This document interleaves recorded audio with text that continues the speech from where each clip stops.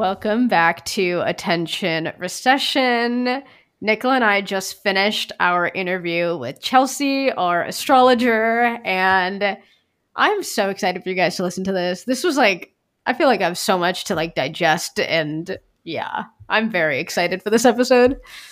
Yeah, this is our first interview episode, our first guest, and we talked to her about astrology for 2024. She gave us the download on some really big transits that are happening. So the planets that, take a very long time to move and what it's going to mean for them to finally move into the new signs that they're going to be in and sort of what the vibe is going to be like for everyone this year. And then the signs that are going to feel kind of like the most energy from these movements. Yeah. And we also get into where are we heading in the next year? What's going to be the energy of the year? What's going to be cool? What's going to be not cool? We just did our last episode. It was an in-out list / prediction. So it's really funny to kind of see the parallels between that and what's going to happen. So yeah. At the beginning, I was scared because I was like, oh, I'm not feeling good about this year. Sorry. No one wants to hear that. But by the end, I felt hopeful. So yeah, I mean, you heard some good news. If you also are feeling like, oh my God, is it anything ever going to get better? Maybe we can leave you with a hopeful note by the end. Yes. Yeah. So yeah, well, you're just going to jump right into it. Enjoy. Today is a very highly anticipated by me episode. We are going to be looking at the astrology of 2024, which, if any of you have been alive on this planet during the year of 2023, this has been a lot for me personally. I don't know about you guys. So yeah, I'm excited to get into it. I'm here with Nicola, of course. Hello.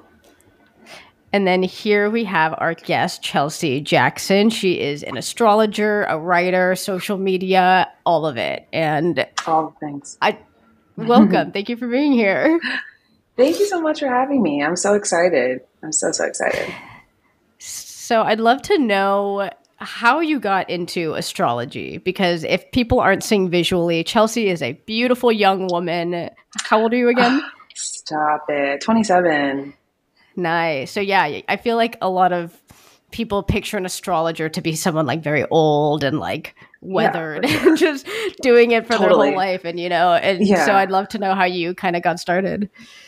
Yeah, I don't quite fit the bill. Usually they're elderly white men, typically in the space, and so it's nice to kind of add a little something else for those that maybe don't easily resonate with that kind of archetype.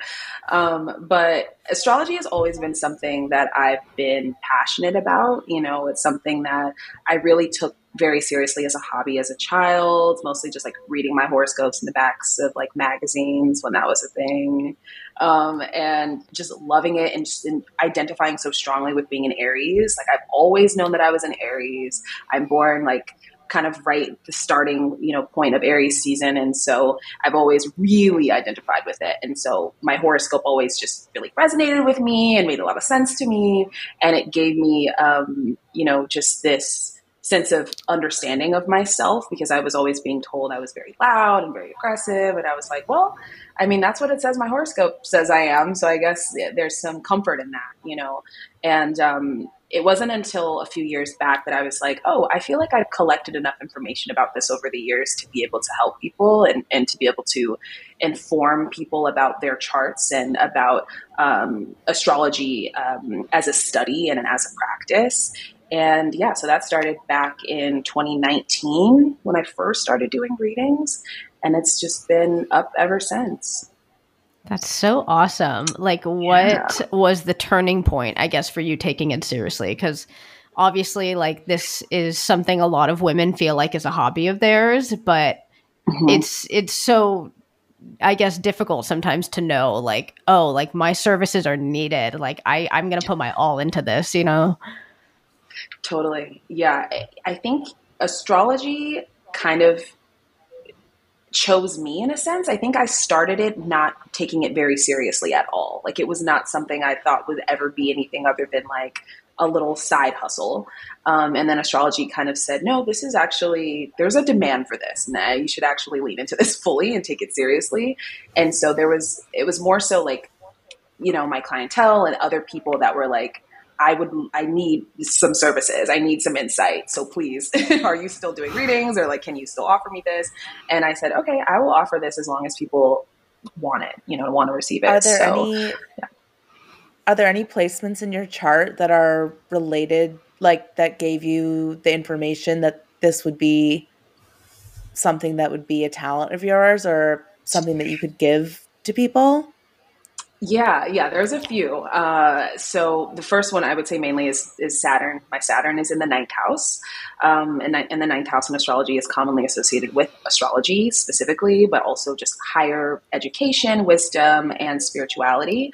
So having my ninth house fall in the sign of Pisces as well. Pisces is already a sign that's very interested in what's beyond kind of like practicality and reality. You know, it's very in line with all of the things according to the universe that are kind of bigger than us.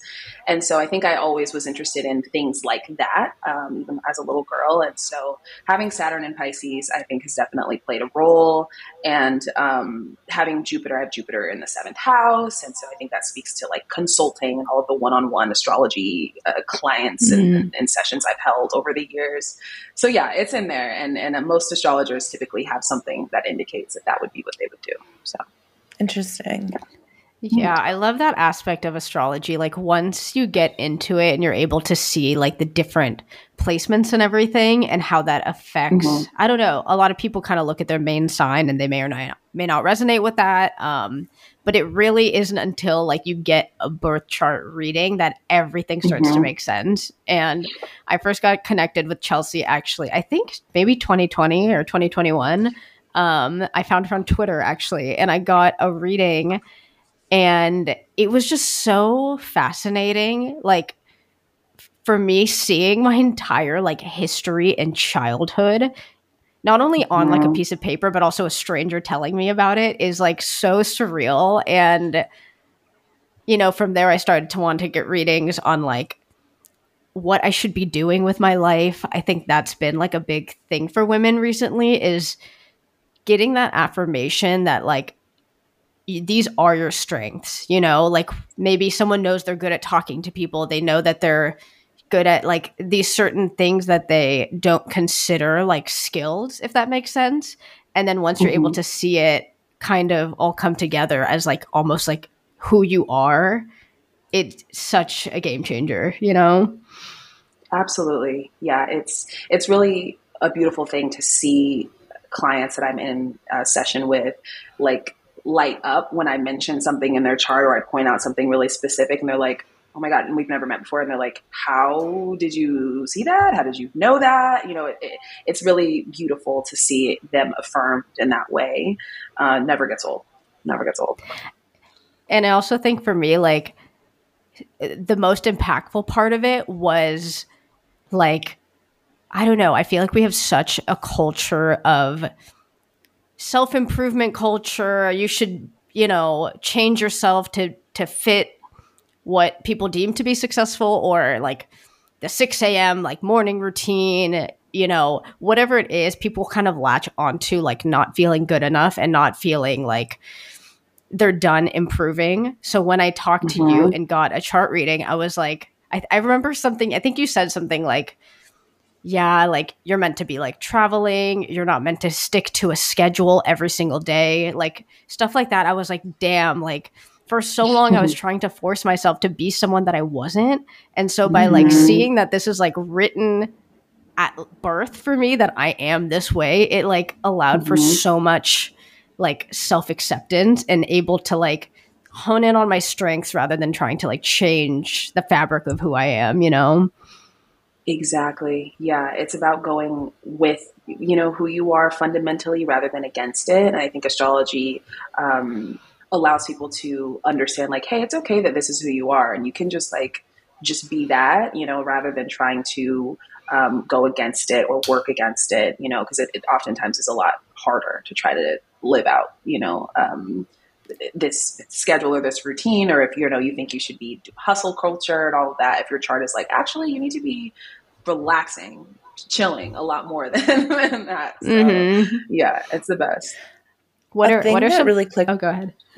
A thing that really clicked for me this year with astrology is there's your birth chart and knowing more about yourself, but there's also using astrology to understand like the weather, like the energetic weather, basically. And I feel like that's kind of what we're going to be talking about today is like, what is the weather forecast for 2024 and how that collective like movement, how we can like just like understanding like what's gonna like knowing like, oh, I'm gonna need an umbrella in May because it's gonna be raining a lot or whatever, like energetically raining a lot. And like the idea of just like having this notion that like, oh, if a retrograde is coming, there's no use getting stressed out about it. I better just like button everything up and just make sure I'm kind of like keeping an eye on everything because I know it's just going to be like a storm. So that's just what's going to come. I better like get ready for it. So I guess I'm not asking a question. I'm just like pointing out that really clicked for me this year. And that has made a big difference for me, just like looking at it. I don't know. It's interesting. Astrology is kind of like two things. And I know I have friends who are really only interested in birth charts and they're not really interested in the day-to-day stuff. Where do your interests lay? Ooh, I would definitely say over the years, I've become far more interested in mundane astrology. So transits, tracking transits. I'm constantly referring to my astrology app to see like the chart of the moment, like where are the planets right now? Like, should I go grocery shopping? Like? Should I take a nap? Kind of thing. I love that. I use an app called Time Nomad, and it's a little like, it was a little tricky to figure out interface wise. It's very like, it was definitely made by an astrologer and very just complicated. There's a lot of buttons and whistles and whatnot. But it is perfect for like picking time to like schedule a call or time to like, pay bills or like buy a plane ticket. Like I use it all the time to just see, okay, I definitely don't want to spend this money while there's a lot of stuff going on in like my 8th house and it's like not looking good. I'm going to wait till like 2 hours later when the charts are different. So I probably use it a little too much, but it helps a lot when it comes to timing things in my life. So, yeah. How do you handle like, it's so funny. So I have like such a passion for astrology too. And I try to like just read my friends' charts like for fun. And so many friends are like, oh my God, you should like study this and like become an astrologer. I'm like, I would love that. But also I feel like when I look at the like transits too much or maybe like the not so positive side of it, I start to like get so deep into it. Does that ever happen to you? Like you start to like dread like, okay, the next 6 months of my life are going to be shitty. Like what do you do with that? Absolutely. It can be a bit of a burden. I'm not going to lie. And I think it is a testament to, this is a tool, but it's also something that, there's a responsibility that comes with it. That's not always like rainbows and butterflies. It's like sometimes knowing the future is wonderful. Other times it's like not fun to know that like something coming up may not be great. And we can always put a positive spin on things. I think I try to do that, especially in my consultations. I try not to be like, the next 3 months are going to be shitty. Like just kind of surrender, I try not to do that, but that is, a part of life and a part of, what astrology is meant for and how we should be using it is to prepare ourselves for when the weather may not be looking sunny and perfect all the time. I would say like there's two types of people, like people who want to know what the back of their hair looks like and people who don't. Yeah. Yep. My mom was my mom did interior kitchen remodeling and she said that she had two types of clients, people who wanted countertops that were like would show any mess so that they could clean it up, and people who wanted like marble so they like didn't have to see everything and they didn't have to clean it up. And it's kind of the same thing. It's like knowing the future is like, do I want to know? Like, is it going to be bad or do I just want to like be blind to it? Like not deal with it. So it's kind of like being avoidant or something like, absolutely. It's not always going to be pretty, but maybe it's better just to get ahead of it. With that said, we should probably get into the year. Let's do it. Yeah, I'm excited. So I think a lot of people are like, from kind of what I've gauged from people, I think a lot of people had a very kind of challenging 2023, and like obviously since the pandemic, like it's been kind of incredibly rough for people mentally, like work wise. There's just been kind of a lot of heavy energy to the point where people are like romanticizing like 2019, 2017, like these years that are just like, I can't even wrap them in my head anymore. So I'm curious, like, what you're seeing for 2024, and if you saw anything in 2023 that you thought was like that heavier energy, or like, yeah, I'm curious your whole perception on that. Yeah, this year was different in many ways. I think one of the most difficult transits of 2023 was definitely the Venus retrograde in Leo. I think that when was that? Was something. Venus retrograde in Leo, it started in July and it ended in September. And we saw so many people break up in that time frame. It was like almost like public breakups were like every day. It was like a couple was like calling it quits. And it was like, it was just really, it was a difficult time, not only for romance, but just for connection with other human beings. And so that's one of the reasons 2023 was the most challenging, is because we had a Venus retrograde, which is something that will not happen in 2024. Thank God. It happens 18 months. Yeah. Once every 18 months, roughly. So this was the year we got that, in addition to Mercury retrograde. I think there was a brief time in September of 2023 when Venus and Mercury were both retrograde at the same time. I remember that. That was like so much. I was just like, no one talk to me for like a month, please. Like, we can't fight. We can't talk about anything. Yeah. It was bad. It was, Mercury retrogrades are difficult enough, but when you throw Venus retrograde in the mix, and Venus is responsible for all things pleasure, like all of the things we enjoy in life, Venus is responsible for, essentially, in astrology. So when she's retrograde and she's moving really slowly, or she's like she's super close to the sun, so she's not visible in the sky anymore, it's almost like there's a lack of pleasure present in our lives when Venus is retrograde. And that's what happened for us in 2023. There was a 40-day period, even though it felt a lot longer than that, where Venus was invisible. It's just not present in our lives. And so that was a big part of 2023's astrology, in addition to Saturn moving into Pisces. That was a huge shift, especially for those of us who have Saturn in Pisces, like myself, who just started their Saturn return. Me. Yep. And you, yes. So that was a shift I think a lot of us with Saturn and Pisces felt, but also collectively, Saturn moving into a water sign after being in an air sign for the last 3 years, that shifted the energy majorly. And that while that energy will continue all throughout next year, it'll definitely be, I think, easier, since we won't have to adjust to Saturn leaving Aquarius, moving into Pisces, Yeah. Could you touch on that a little bit more? So if someone is going through their Saturn return like this year and it's in Pisces, like, is there like anything you can kind of say about that? Like, what is it feeling like? I know each house has a different theme, so people should check like the house that they're, Saturn is in to know more specifically. But yeah, I'd love to know like what we're us 27-ish year olds are dealing with. Oh man. Yeah. So Saturn returns happen for everyone, usually right around 27, 28, kind of varies depending on, like when in the year that you were born. But if you are experiencing your Saturn return, there is an increase in responsibility that we typically feel. And it tends to be more specific to your Pisces ruled house in your birth chart, so wherever you have Pisces in your chart.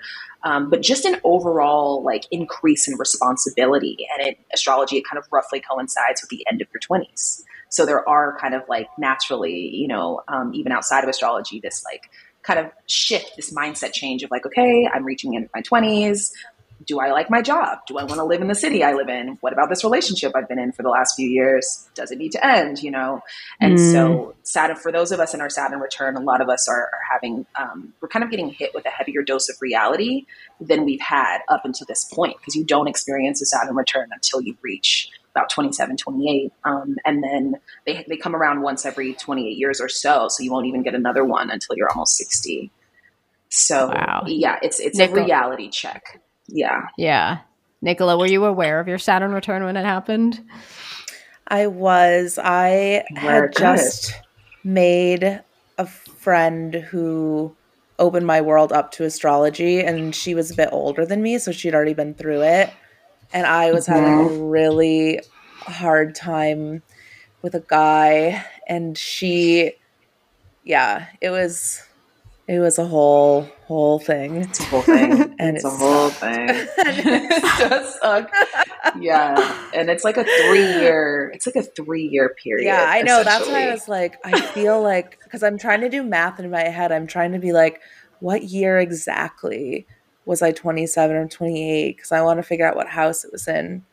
But because it does feel like, because I'm trying to think like, because even up until I was 30, I feel like I was going through it. I don't know. Do you know what sign your Saturn is in? My Saturn is in Sag. Okay, so you had your Saturn return 6 years ago. Something. I'm 35. That, yeah. So 6 or 7 years ago. So that would have been 2017, 2018, somewhere around there. Yeah. Yeah. Well, 2018, I would have turned 30. So. Okay, so you might have still been in it because it's about 3 years. So it'll typically start around 27 and end usually 29, 30. And so it's nice that cross country. I adopted a dog. Yeah. More responsibility. Yeah, it usually comes with an increase. And sometimes it's responsibilities that we signed up for. It's like, oh, yay, I got the raise and now I move into this like bigger role in my career, or like, oh, I adopted a dog or I had a child, and like those are responsibilities that you may have kind of signed up for. But other times it can be responsibilities that you didn't exactly sign up for, or even sometimes responsibilities you've been neglecting, like your body and your health, because Saturn rules over like our bodies and how they age. So I find a lot of people like are really getting super into like their body, their bones, because Saturn also rules over our bones, our teeth specifically too. So I find when people get up to their Saturn return, they're like, if they've been neglecting any of those things, now they're like either dealing with the kind of consequences of it, or they're like, oh, I need to start taking this more seriously now. You know? Yeah, that all resonates. But you know what? The nice thing too is that I also shed a lot of stuff that I picked up between my teens and my 20s about what I thought being an adult was. A lot of like formality. And I think partially it was that I was living in New York and that I was in LA. And I think just being in a more casual place with more casual people, I shed all of this kind of learned stuff, this like bullshit stuff. And it's so much. And I felt like I got more in touch with like my teenage self in this way. And I feel like I came back to myself in this way, and that was really cool. So that was probably the best part of the Saturn return. And it's funny because I see young people and I see them so professional in this way, and I'm like, it's amusing to me because I know that I'm like, you're going to be tired eventually. You're going to be so tired. And like the way that I see myself at work, there's these 24-year-old girls or something like straight out of college, and they're so together. And I'm like, you're not tired yet. Just wait. Yep. Well, that's why they want to hire the young ones, you know? I know. Yeah. And they have so much energy and they go so above and beyond. And I'm so just like, oh man, like my myth of labor has been so busted. I am just here. My mom, this is so funny. Sorry, digression. My mom told me she got pissed when she heard the term quiet quitting because she was like, you mean working normally? Like, right. That's a normal way to like work. What we should all be doing. Yeah. Anyway, for sure. Saturn return. So okay. So some people are going through their Saturn return. What else is kind of to be expected? Is there like kind of like a collective energy of 2024 that you kind of feel, or is it like more complicated than that?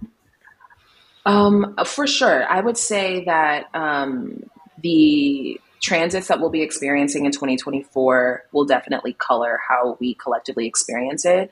One of them being, this will be the first year that Pluto will be spending all of its time primarily in Aquarius for the first time in since 2008. And so that is really going to be the biggest energy shift that we'll feel, is Pluto leaving Capricorn on January 20th of 2024 and remaining in Aquarius for the majority of the year. There will be a brief moment in the fall when Pluto retrogrades back in or dips back into Capricorn before stationing direct and moving back into Aquarius again. But for the majority of 2024, we will be getting Pluto in Aquarius, which has never happened before. I mean, we got a 6-week preview in 2023 when Pluto was in Aquarius and then retrograded back into Capricorn. But next year will not be like that. We will get months of just Pluto in Aquarius. So naturally it's going to be very different. Yeah, I was personally victimized by Pluto in Capricorn. So I have a lot of Capricorn placements, and it was just so funny. When we had a reading initially, you being like, wow, you've been going through this since 2008. And hearing that, that was such a significant year for my childhood. That was the big divorce year of my parents, and so everything that followed from that has just been so funny. And you literally, I remember you being I don't know how you're okay, because I have so many placements in my 12th house, which is the house of mental health, and so it's just been so much. So I have my rising in Aquarius, but that's it. And I'm you know what, I am so excited for this transit that's happening in January 20th, right? Something like that? January 20th. Yeah. Can you talk about Pluto, what people may have been experiencing when Pluto was in Capricorn since 2008? Absolutely, yeah. So Pluto as a planet reveals kind of the ugliest part of something. So in a sign specifically, the ugliest part of the sign it's transiting through. So Capricorn is commonly associated with tradition and systems and politics and capitalism and things like that. And I think it's safe to say that since 2008, we have seen the ugliest parts of capitalism, money, systems, especially in the United States, kind of come to light. And it was things we knew, of course, before, but it was impossible to ignore them or deny them. Now, I feel especially right now, we're seeing a lot of people, just kind of rebuking capitalism and hoarded wealth, and we're realizing that there's no such thing as an ethical billionaire, and it's all these conversations about money, and just people saying your favorite billionaire is actually probably kind of shitty, because you can't become a billionaire without exploiting people below you in some way, so it's that's what we saw over the last several years. And individually it will matter kind of based on where Capricorn or Pluto has been transiting in your chart. But overall, it's been revealing the ugliest side of a system or a tradition that's maybe been in place for a really, really long time, that we just it was normal to us, and then we realized, maybe this tradition isn't actually productive or helping, and maybe we need to do away with it. So that is what Pluto in Aquarius, I think, is going to be about. But there will be a focus or a pivot over to looking at the ugliest side of technology and internet with Pluto in Aquarius. Because Aquarius is commonly associated with social networking and networking in general. And because so many of us live so much of our lives online, it will definitely reveal the ugliest parts of being chronically online. Wow. I feel it's going to be maybe that makes my stomach drop. Yeah. it's a time. It's also I think the most important thing to remember also is that astrology doesn't influence life influences astrology, right? These things are going to happen, whether this transit, it's kind of a mirror. It's AI and technology, that shit was gonna hit the fan no matter what, you know what I mean? So this is just kind of an indication of what's to come that was already kind of on its natural course, you know? For sure. Yeah. Something that comes to mind is like, yeah, go ahead. I wish we could just stop that. I just wish we could like change the channel. You know what I mean? Like, yeah, I know fast we forward. can't. Yeah, I'm just like, I don't want to talk about this anymore. I don't Yeah. want to deal. No more new frontiers. No more new frontiers. I know. And you know, I would say the one kind of positive about Pluto is that it moves so slowly that it's not like everything is going to hit the fan at one time. I mean, if we look back at Pluto and Capricorn, everything didn't hit the fan all at once. Like it was a very slow progression, you know, so that's how, yeah. Yes. But a slow reveal of the ugliest parts of like social media and AI and the parts of it that are potentially like destructive.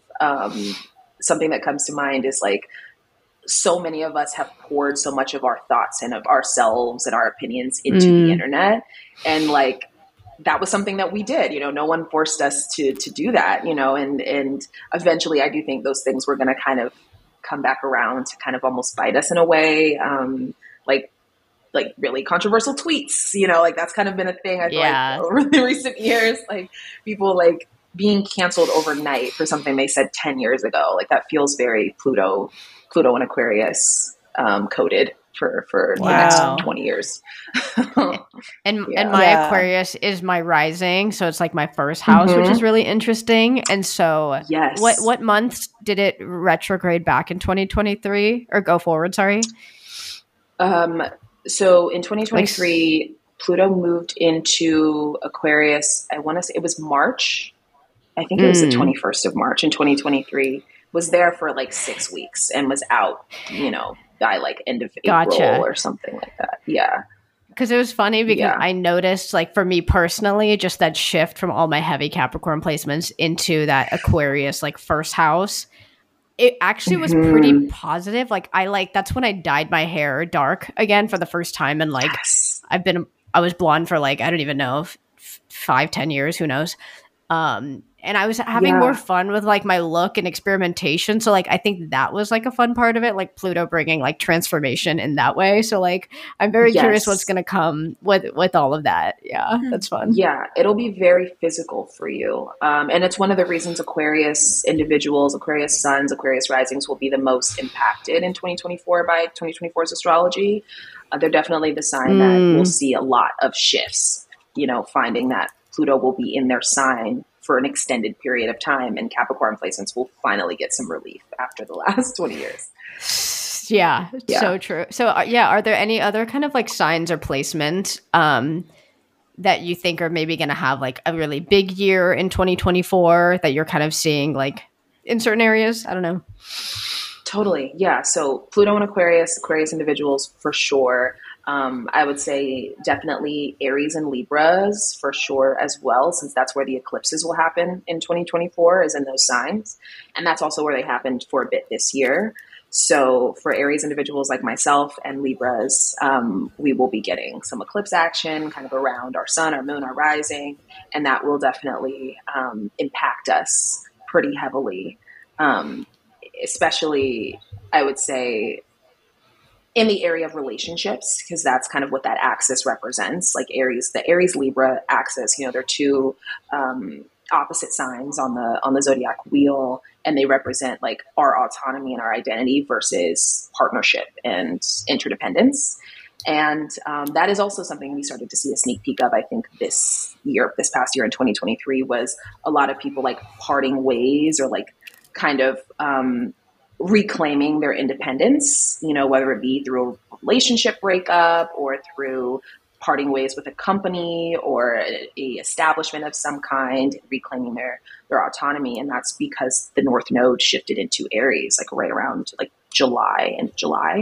And that will be where the North Node remains for the entirety of 2024. So there will be a collective focus on like just focusing more on ourselves rather than considering more of what like other people will think or how they'll be impacted, and kind of just doing what we feel like is best for us.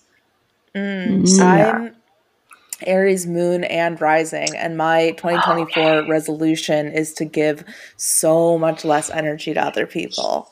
Yeah. And like I think I'm already pretty good with the boundaries and such, but I have really like I'm just like I give so much just like like no one needs it and no one's asking. Like my resolution this year, and I've already started doing it where I just notice myself like going to go do something and I'm like, I don't need to do that. You know, like it's fine. Cut it off. Keep it. Keep the energy. Exactly. So that's very interesting. Yes. Yeah. Aries risings for sure will be getting it because you guys are getting a solar eclipse in April in your first house. And Libra risings would be getting a lunar eclipse in their first house in March. And it's just, yeah, there's going to be a lot of focus there. So definitely Aries and Libra individuals. And then fire signs, the other fire signs as well, Leo and Sagittarius will be signs that are getting a lot of action next year astrologically, just with all of the Mercury retrogrades happening in fire signs in 2024 compared to, It's okay.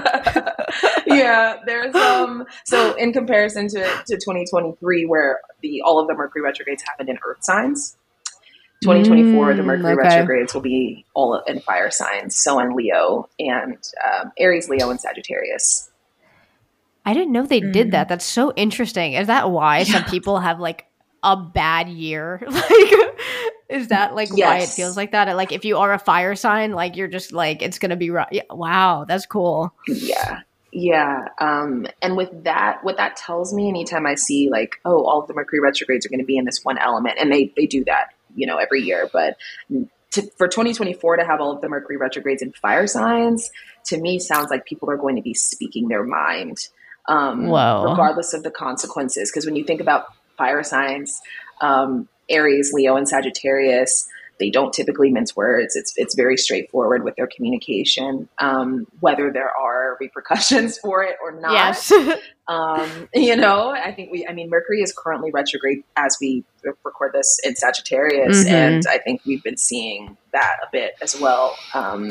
Just oversharing and just being brutally honest about things and, ruffling feathers. So I think in 2024, we will see a lot of that. Conversations are going to be very candid and open and direct. Yeah. Wow. Are there any like specific times of the year? I remember like we talked last year, you kind of talked, there's like a little bit of like a summer of love, or maybe that was the year before. I can't remember. There's like kind of like different like seasons. Is there any kind of like seasons this year to look out for, like summer, spring, winter? I know also we have the election in the fall, which that's a whole other thing to unpack, but yeah. Yeah, totally. I would say the spring of 2024 is when we'll get the most action for sure. We will be getting the start of eclipse season. So the first eclipse of 2024 will be on March 25th. It'll be in Libra. And then just maybe a week later on April 1st, Mercury will station retrograde in Aries. Yeah. So like a lot happening, and then there'll be another eclipse in Aries in April. Then by May, Jupiter will move into Gemini, which is something we haven't experienced, in the last, it's been about 12, 13 years since Jupiter was last in Gemini. So lots of planets are changing signs in the springtime, and we're getting eclipses. That's and my placement, Jupiter and Gemini. Oh, awesome. That means you're getting a Jupiter return in 2024. A girl told me once that I'll never have problems with money. Because love to hear that. I took that and ran with it. I was like, great. I've had problems with money since then, but I've always believed. Big blanket statements What's like that. What's a Jupiter return? No one talks about that. Yeah, I don't oftentimes see people discuss Jupiter returns enough. I would say Saturn returns get a lot of talk because they tend to be more difficult than Jupiter returns. Jupiter is like luck and abundance and expansion, growth, opportunity. Wow. Nice. Yeah. Jupiter is a very affirming planet for me. Yeah. Yes. So Jupiter returns for everyone. Everyone gets their Jupiter return once every 12 years or so. So, whoa. How long does it last? So a year. Oh, wow. Okay, so it's kind of like a lucky year. Oh, that's cute. Yes. I want to like look at mine. That's fun. So. it can be helpful to look back at the age. So everyone gets a Jupiter return at like 12, 24, 35, 36. And so looking back 24. At your last Jupiter return, like what happened to you when you were 24 can help. I loved 24. Mm-hmm. Yay! I'm so excited for you. That's so fun. Yeah. Oh my God. Is that the good news Jupiter? You needed? Yeah, I'm smiling. Yeah. And it'll start on May 25th. So Jupiter will exit Taurus, where it's been for the last year, and move into Gemini starting on May 25th. And that's where it will remain until 2025. The biggest difference, I would say, between the two, so Jupiter has been in Taurus the last 12 months, is Jupiter has kind of been gradually expanding upon Taurian themes. So Taurus is a sign that's very much about the tangible, and it's about useful resources, and I think we've seen a collective focus on people saying, okay, I don't want as much clutter. I just want valuable items. Like, I don't want to just do these like hauls. We're not really seeing a lot of like big over the top extravagant hauls anymore. It's like people are like, that's excessive. That's wasteful. Let's try to keep it simple. And that was Jupiter. De-influencing. Yes. De-influencing and saying, you don't need that. Here's what you really need. This one thing, Yeah. And, I will say Jupiter and Gemini will not be like that. We're pivoting in a very different way for sure. Maximalism coming back. Yeah, kind of. Yeah. I think Gemini is a sign that likes to collect things. And Taurus is not. Taurus is quality over quantity. And Jupiter and Gemini, I think, will be an expansion of variety and collecting of information, collecting of conversations. I think Gemini individuals are really great at taking bits and pieces from here and here and here and accumulating, their own ideas and concepts based on what they've gathered. And I think it kind of sounds like the mind of like an archivist or a curator more than like a hoarder or something. Like, it doesn't sound like you're talking about ideas, not material objects so much. For sure. Yeah. I think Gemini being an air sign is definitely not as interested in the material realm as Taurus, which is an earth sign. And so Geminis, they mainly accumulate conversations and ideas, concepts and beliefs, studies, more than like physical stuff. Mm-hmm. But that can come up. I have some Gemini like rising friends that love like knickknacks and just like little things and trinkets and stuff. So cute. Yeah. Mm-hmm. Interesting. Wow. So I'm curious how you see this like election season going. I remember, obviously like it all reflects, but like, I don't know. I even like the last election, people were like trying to astrologically predict who was going to become president and like yada, yada, yada. Yeah. I'm just curious, like, what you think this year is going to look like in that way. Not like predictions per se, but like, are we going to like lose our shit? Is it going to be not as bad as we thought it was going to be? Is it, I don't know. I do believe there's an eclipse, like roughly like a month before. There's an eclipse on October 2nd in Libra. In 2024. So we'll be in the midst of eclipse season. I think last time we had an election, Mercury was retrograde the last time we had an election. I don't believe that will be the case this year. I think there'll be a Mercury retrograde a little bit after the election, but not during, which will be good. But that's good. I do think there was there was a lot going on. Yeah, there was a lot of miscommunication and miscounts and, quote unquote. And Mercury was very retrograde. So it was happening and people were confused. This time, though, there will be an eclipse roughly a month before in Libra. But other than that, things look pretty okay. But it will be a time when Pluto will be in Aquarius, whereas last time Pluto was in Capricorn. So I do think it will be different based on that alone, really, with people. I think social media and technology could have a lot to do with this upcoming election for sure. Yeah, like Nicola and I talked about that on our last episode, like predicting how like social media was going to play a role into like the election, and we're like joking that like Joe Biden is going to be doing like person on the street interviews with like a random like New Yorker in like Washington Square Park or like whatever.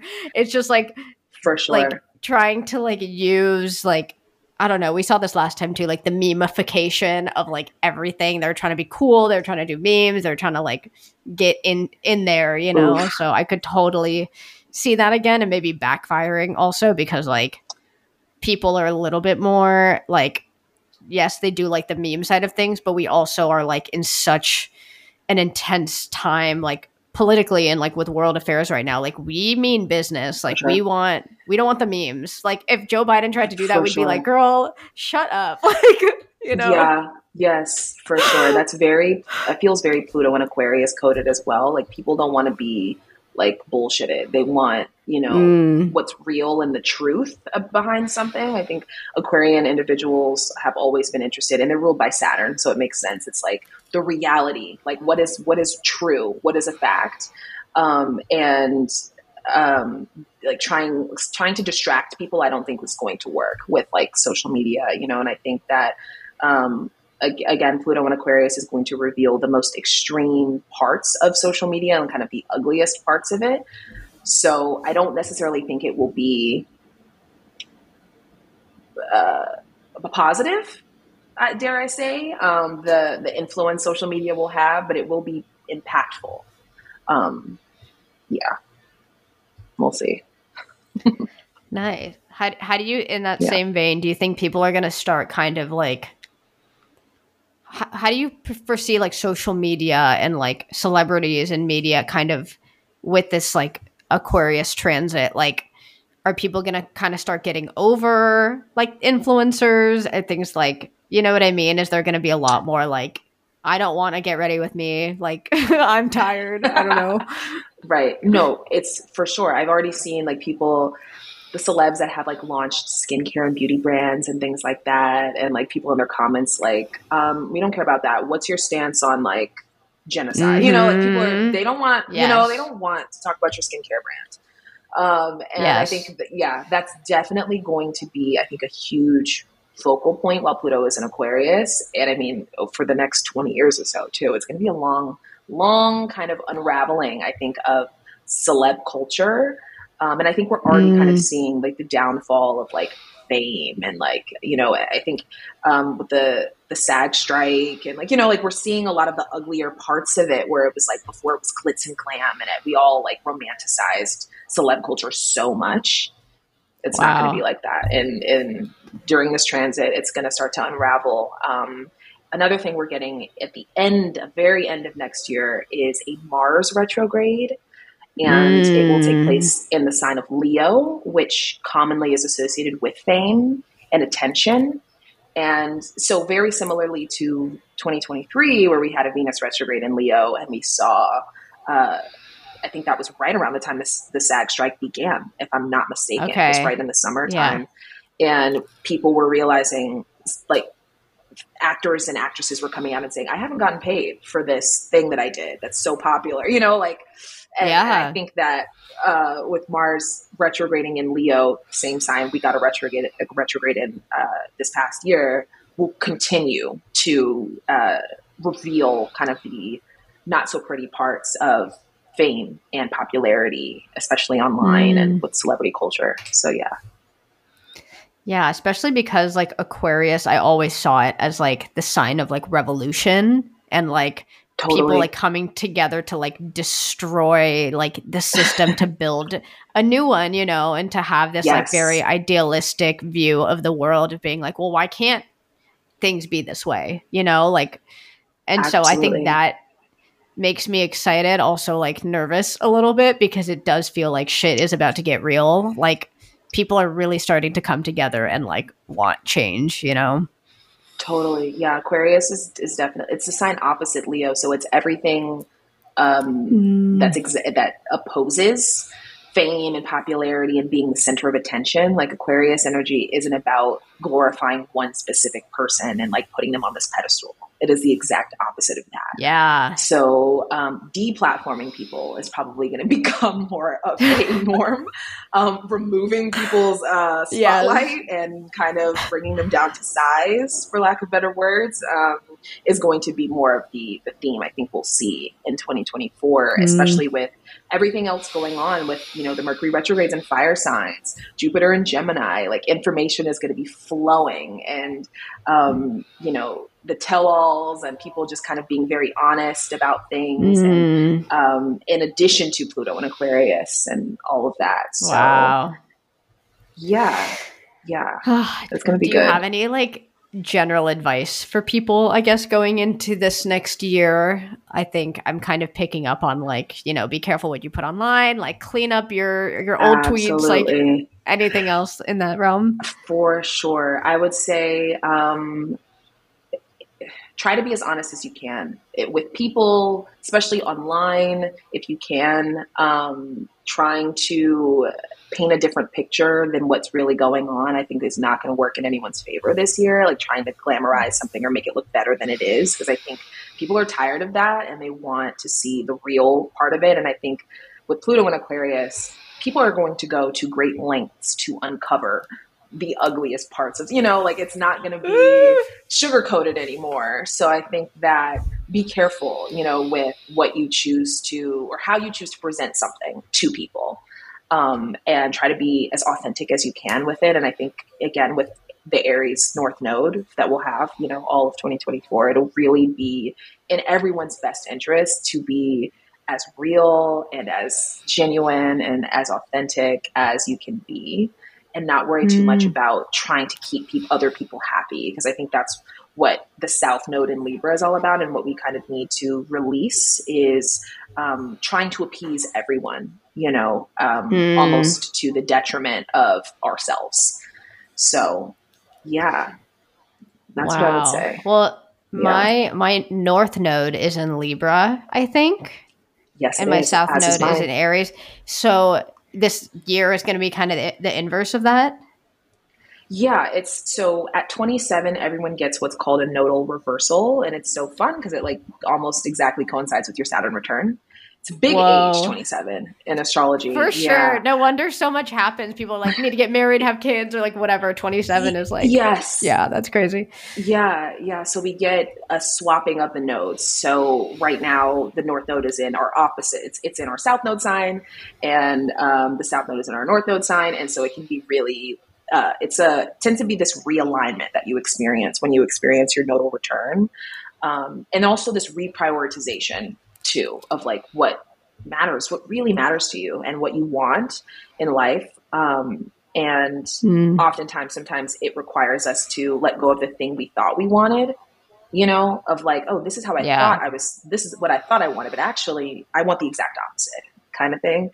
And so that's kind of what a nodal reversal tends to entail. And we'll really see that kind of kick off around those eclipses. So April and October, respectively. Could you break down super quick, for people that don't know, North Node and South Node? Yeah. So the North and South Node are eclipse points. So they're where the eclipses happen. So whatever signs the North and South Node are in are where the eclipses will take place for that year.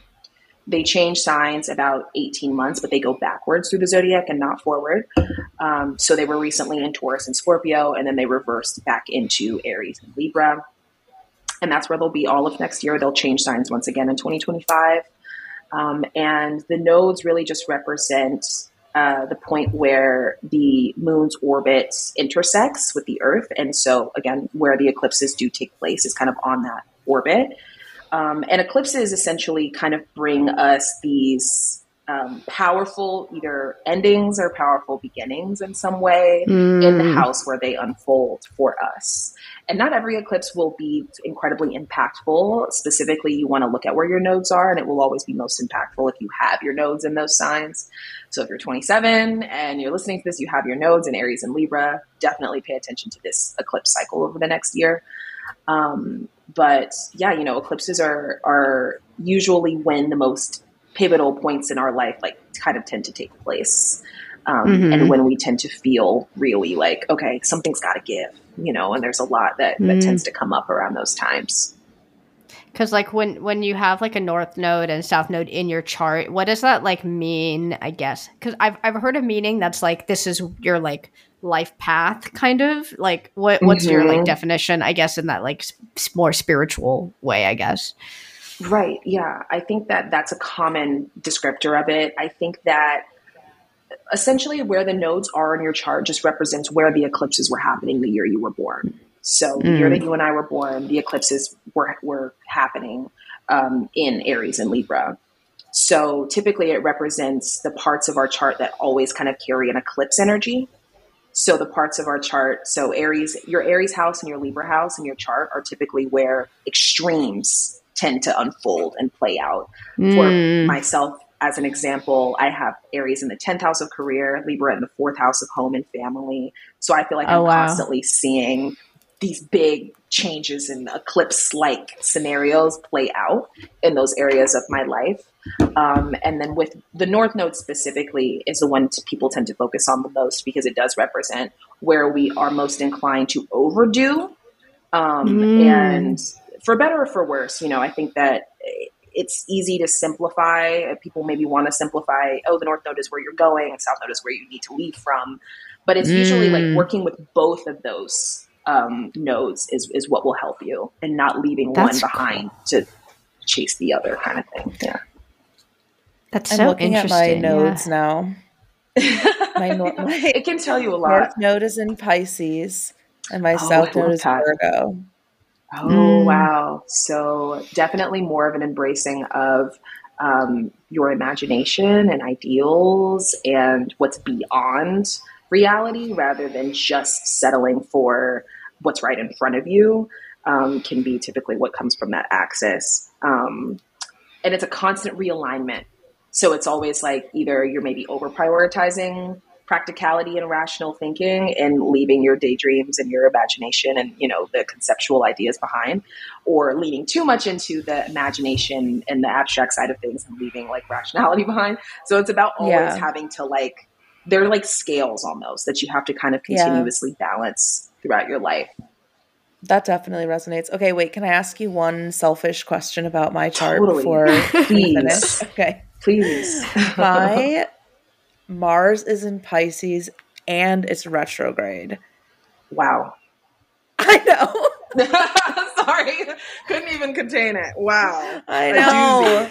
What do I do? When you were born? What do I do? How do I get anything done? Yeah, it's supposed to be, it should have been in, wait, what's next? Aries. But it was retrograde that particular day and hour. When you were born. So it wound up in motherfucking slow ass Pisces. Yeah, Mars, my energy, my life force, my everything. That's why I'm like, I'm a Scorpio, Aries, and everyone's like, and I'm like, but my Mars is Pisces retrograde. But no follow through. It's okay. It takes everything down. Yeah, it quite literally does, especially since Mars rules your rising. It's your chart ruler, so it's responsible for you, and it's not to say that if your chart ruler is retrograde, it's like, oh, you're never going to get anything done. But it can sometimes, it can slow you down at times. But sometimes slowing down is what we need. And it can be really helpful to like take your time with something. It can just be contradictory to Mars's like initial purpose, because Mars is kind of the planet that wants to like go fast because, it rules Aries and Scorpio.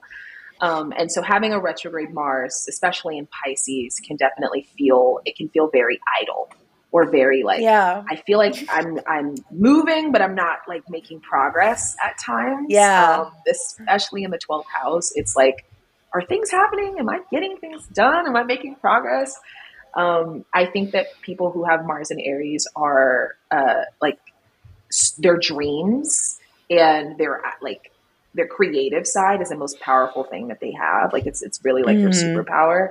And so I think it's about infusing that into everything that you do, and not trying to work against. I'm a thinker, not a doer. Like my skill is, I'm like, my skill isn't really getting it done, but my skill is really kind of, I can imagine it for you. Exactly. Vision. And that can be productive too. I think that it sounds, when you think about Mars and Pisces, it doesn't sound productive, quote unquote, but it is when it comes to Pisces themes, you know. So like the creative arts, you know, having planets in Pisces usually means that the person is highly creative, highly intuitive, and has this sense of compassion and this sense of just a knowing. So that's something that's going to be a strength of yours, is just having like a knowing about things, you know? Yeah. It's just so funny having all this like Aries fire and then this like big bucket of like Pisces water just poured all over it. Well, because like who would you be without that? You know what I mean? You would be probably like rampant crazy, like you know what I mean? Such like a different too person. much. Yeah, especially if my Mars had wound up in Aries too, I would be such a different person. You'd be president. That's me. Yeah, that is me. I have an Aries stellium. So Sun, Mercury, and Mars all in Aries. In my 10th house, career. Oh, so I love that career. That's awesome. Yeah, and so when I tell you, it sounds so nice to have a planet in its home sign, but it's so loud. And Mars and Aries, I'm constantly having to remind myself every single day with everything that I do to slow down. You know, like I eat too fast, I walk too fast, I drive too fast. You know, I'm just always in a hurry, and it's hard to be present. And it's like, I'm getting things done, but like, did I stop and smell the roses? No. I bulldozed over the roses to try to get over to something else. So, wow. That's so interesting. Also, our podcast name is Attention Recession. Like we talk a lot about like influencers and celebrities and the culture within all of that. And just for fun, I'm so curious, what are like the placements that tell you that someone is like going to be famous or like is always going to be in the spotlight or like requires a lot of energy and attention from people? Like, oh my goodness. What does that look like? The first one that comes to mind, Leo risings. If you are a Leo rising, check where your sun is, because that will tell you a lot about how that will manifest, because obviously not everyone with a Leo rising, but so many of them. Like there's so many that come to mind. Drake, Demi Lovato, Lizzo, like Beyonce, Selena Gomez.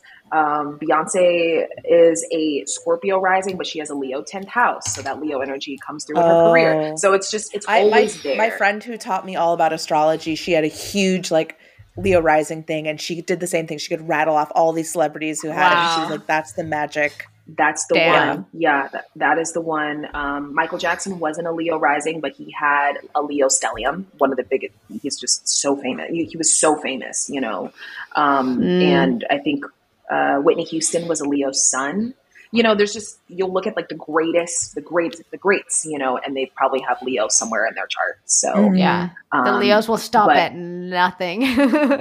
They will not. But on the opposite side, Aquarius is as well. There's a lot of Aquarians that are actors specifically. And you would think that wouldn't.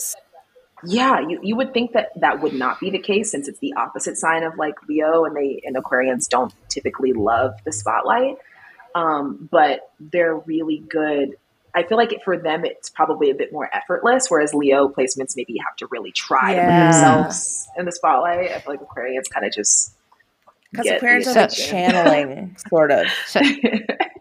So celebrity Aquarius is, I'm seeing Harry Styles, Michael Jordan, Ellen DeGeneres, Jennifer Aniston, Alicia Keys. Yeah, that's Oprah. funny. Yeah, like more artists. Oprah, not as Paris Hilton. Yeah.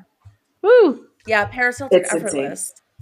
Yeah. You know, like people are tried to figure out what it is that, like, how she did what she did and how she was just so iconic. Can't figure it out because she was just literally just being herself. And like, you can't really duplicate that.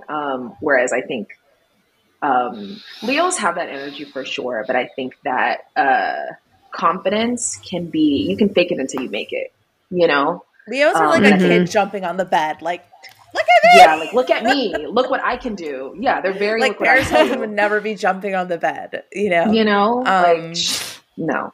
What about, okay, I feel like with attention, Jaz is more interested in the celebrity persona, and I'm more interested kind of like where is the collective attention like being drawn toward. So like in 2024, like what is the collective going to be like paying attention to? What's going to be cool? Or what's going to be influencing us, or what's going to be like commanding attention or on our minds, or I think we'll be really attracted to effortless things that feel very effortless, things that don't feel like you tried too hard. I think that's going to kind of be on its way out. I think there's some, because I've been seeing a lot of people on TikTok trying to predict like the trends of next year, and I know, and a lot of people it's exhausting. Yes, and people have been saying, "Oh, I think like high quality videos and images," and I'm like, honestly, no. I think we're going backwards. I think people are like they're getting digital cameras. They're trying to like they don't want the high tech phone, like newest iPhone. I haven't heard anyone talk about I want the newest this like. I think that's kind of, people are like, no, I want to kind of get the grainy photo that was kind of effortless and like I just somehow got the shot even though I didn't really try. You know, like I think it's going to be less of like looking like you're trying and more just kind of like people stopping caring so much about how many likes they get on Instagram. I've been seeing so many people say like, I don't care. I'm just going to, this is my year, just posting what I want. I don't care if it gets 2 likes, you know? And I think, again, it all draws back to Pluto and Aquarius. I think it's funny how in astrology, even when a planet hasn't made its transition over to the next sign, we can usually start to see it. Yeah. Cause that's where we're going. And like you said, life kind of, isn't controlled by the planets, but the planets kind of, add context to what we're already doing, you know? You know what's interesting? Yeah. Okay, this immediately makes me think of Ice Spice, because I think something that is so attractive about her and her quality is that she doesn't give a lot, you know? She's very like, she's kind of like low energy. She says her vocabulary is like 40 words. She says the same. Like, she doesn't hardly say anything. Her captions are nothing. Her Twitter is nothing. And she's so enigmatic. And she's so just like, she has the Paris Hilton effortless because she's a cool fucking New York girl. She has that effortless quality where you're just like, and I read an interview with her and she's like, I've always just been like this. Like people just like, I've always felt like a star. And I'm like, I bet you have. And you don't even sound like an asshole saying that. Like, no, that kind of sounds like what you're talking about where, oh, interesting. But that kind of sounds like the like energy of just kind of like giving so little, but making it look so like deliciously, addictively cool and like, wow. Yes. Like you don't even have to like work that hard and I can't stop looking at you. For sure. Yeah. I mean, she literally, like, I think one of her music videos, she was just in a deli in the Bronx, like, you know, just filming herself, just walking around the deli. I've watched that video so many times.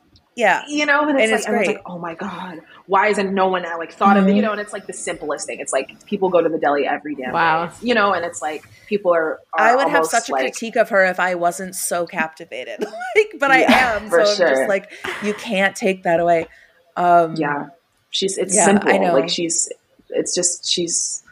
like girl next door energy, you know, but not in a way of trying to be, like she just is, you know? Yeah. So that is definitely, and it makes sense because I feel like Aquarius, when I think about Aquarius individuals, sun, moon, risings, they're so icked by like people who try too hard or people who are like doing too much. Like, you know, Aquarius is like ill. Like they're so put off by that. Like, and I think, it's like, it's girl next door, but it's not like Alex Earl girl next door who is like, has to like be funny and like be doing this and doing that. Like, that's a different kind of like entertainer type. I don't know. Yes. It's very curated. That's like a highly curated. Yeah. But that also feels like, but I mean, so is Ice Spice. It's like, she has a look, she has a style, she has like a specific aesthetic, especially this year. She's really like nailed down this like little skirt thing that she does in the polo, everything, but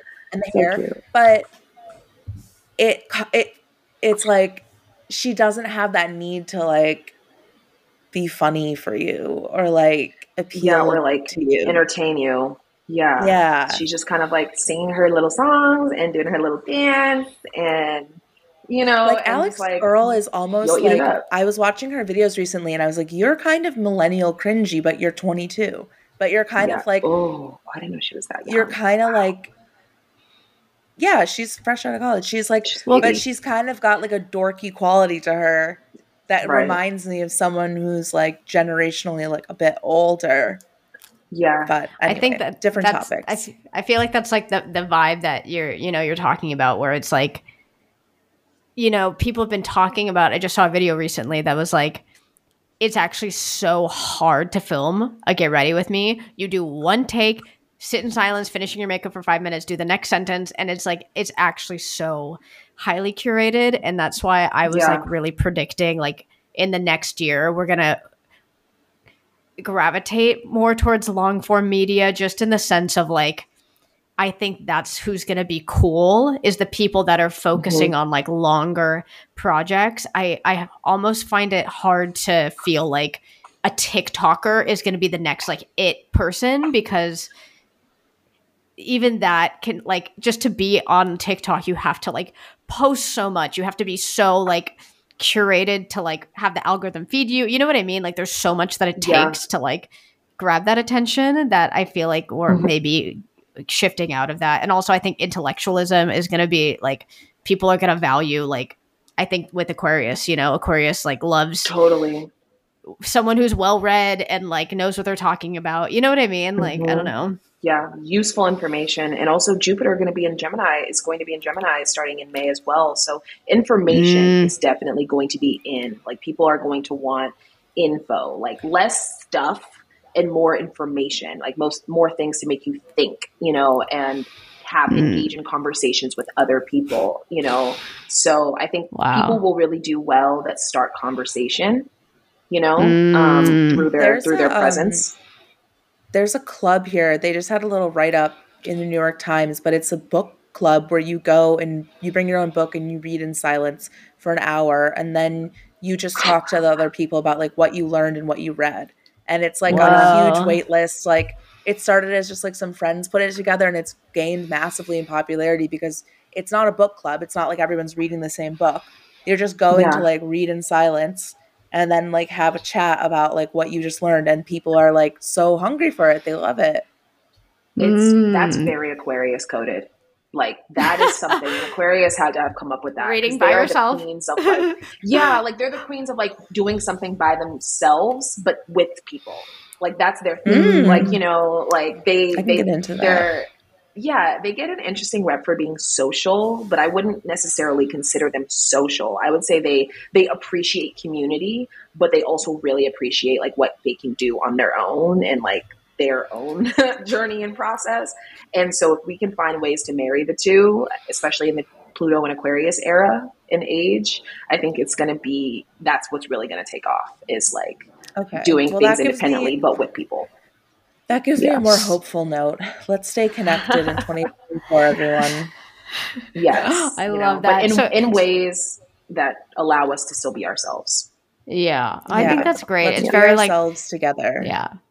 Yes, exactly. Well, thank you so much for being here. Where can people find you? How can they book a session with you? Tell us like what you offer, Yeah. Yes. So you can find me at Zodiac Healer everywhere. Zodiac Healer on Instagram and TikTok.